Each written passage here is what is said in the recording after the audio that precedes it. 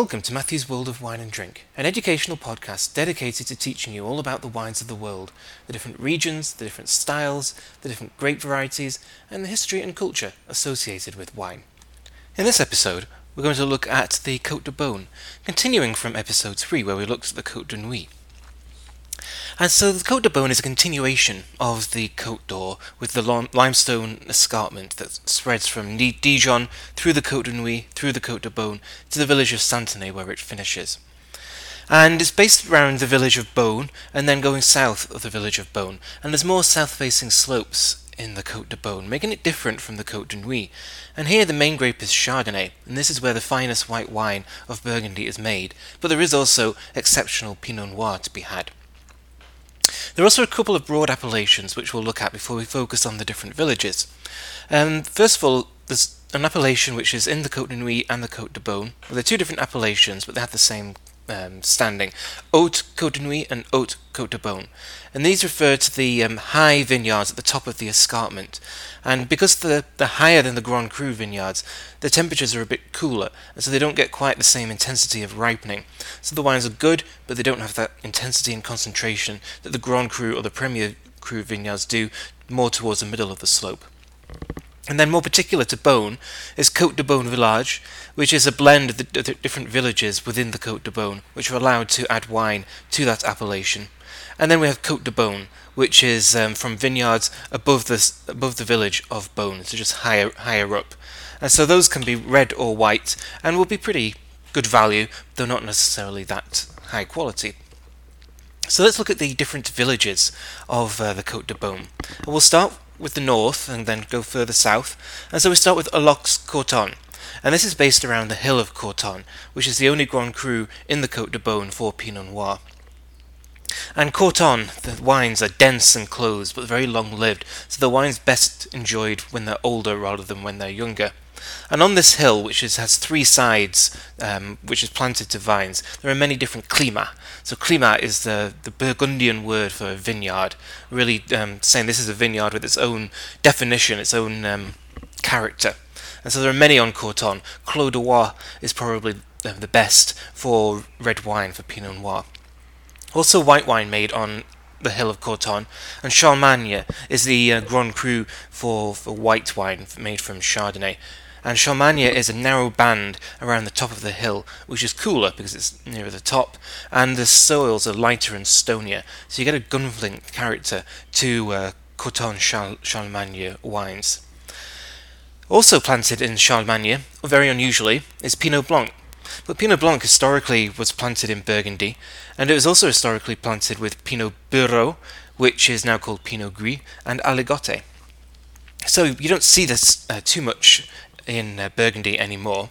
But if you want to know what these wines might have tasted like hundreds of years ago, you have to go to California, because there is a maverick producer called Jim Clenadon who owns the winery Au Bon Climat in the Santa Barbara area, established in the early 1980s, and he came up with making a Pinot Blanc, Pinot Gris and Aligoté blend based on that historic blend that was made in the Charlemagne vineyard.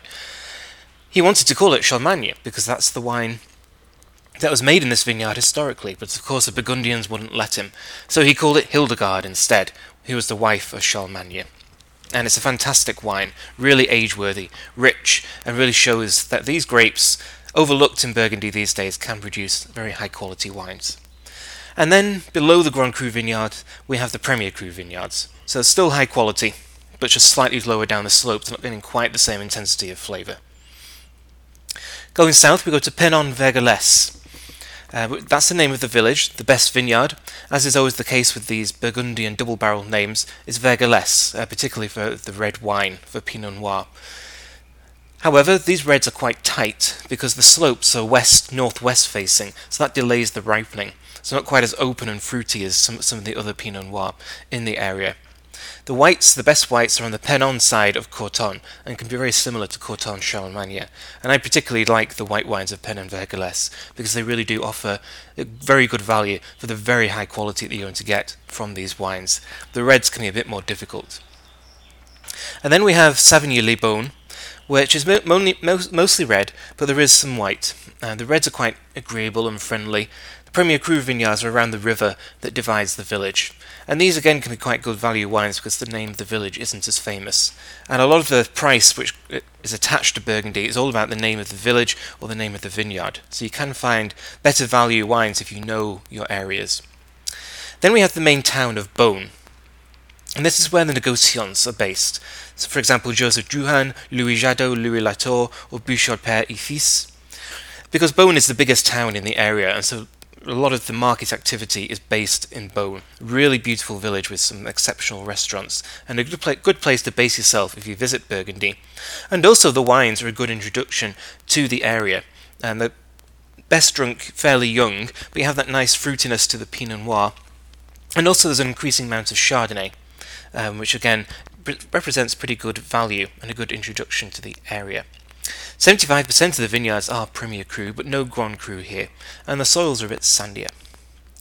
And then we continue south to the village of Pommard, and so we're still mainly in red wine territory here.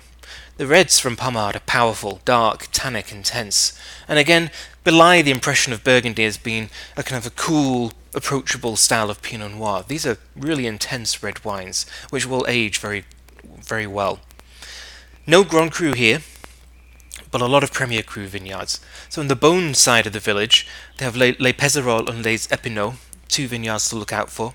Then in the Volnay side, and Volnay is the next village that we'll look at, we have more vineyards such as Les Chanlandes or Les Frémières or Les Rougiès. And Les Rougiès Basse could be a Grand Cru vineyard. It has that quality, but it just doesn't have that designation.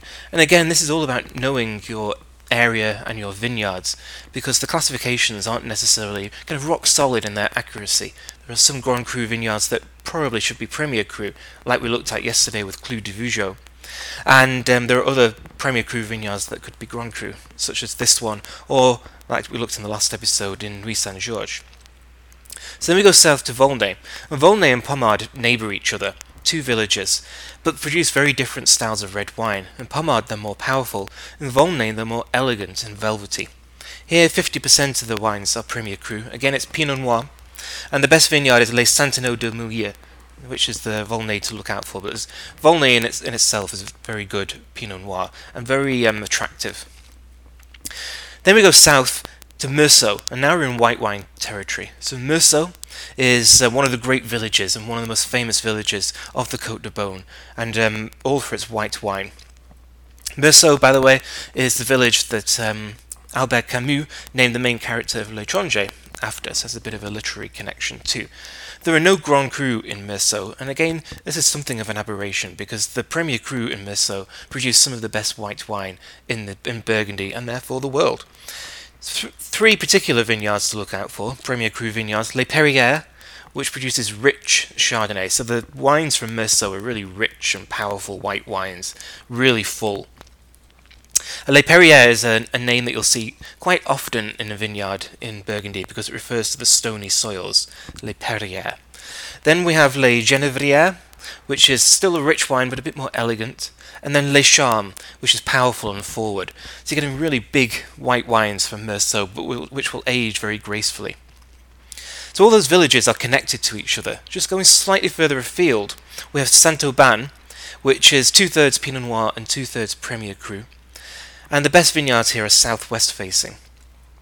And this represents good value, again because it's not as well known, because the whites are quite like Puligny-Montrachet, which we'll look at in a moment, and the reds like Chassagne-Montrachet, which we'll also look at in a moment. So you can get a similar style for a much lower price.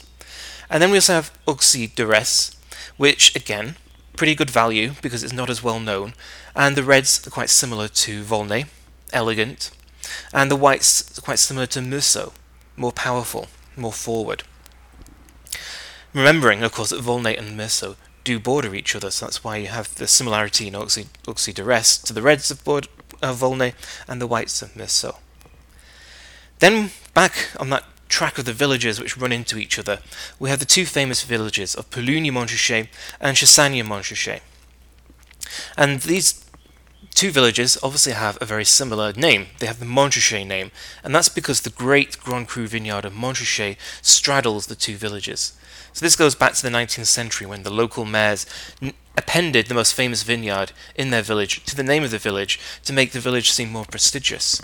So Puligny Montrachet village wines are not necessarily that impressive, but they certainly sound impressive. But once you go into the Premier Cru, then you get into the really high qualities, going above the village to the higher slopes. And so there are 13 Premier Cru in Puligny Montrachet, which are extremely good quality. And then there are two Grand Cru vineyards which are solely in Puligny Montrachet, Chevalier Montrachet and Bienvenu Batard Montrachet.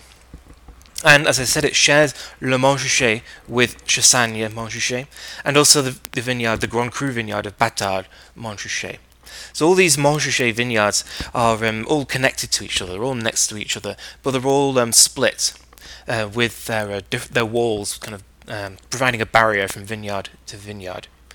So the story of Montrachet is that Montrachet was a local nobleman who went to fight in the Crusades in the 1100s, and he left his lover in the care of a knight, a chevalier, to make sure that she was looked after.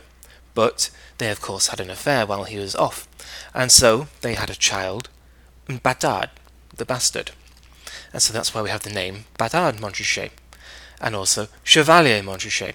But when the nobleman came back, although he was angry at first, he eventually welcomed the bastard child into his family, which is why we have the name of the vineyard, Bienvenu Batard Montrachet.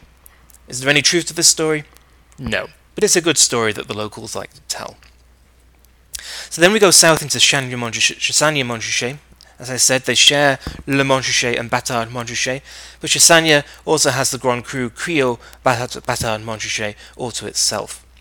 The white wines here are grown on oolitic limestone. So oolitic limestone is a more porous, permeable form of limestone. The rest of Burgundy is mainly Jurassic limestone, which is a bit harder.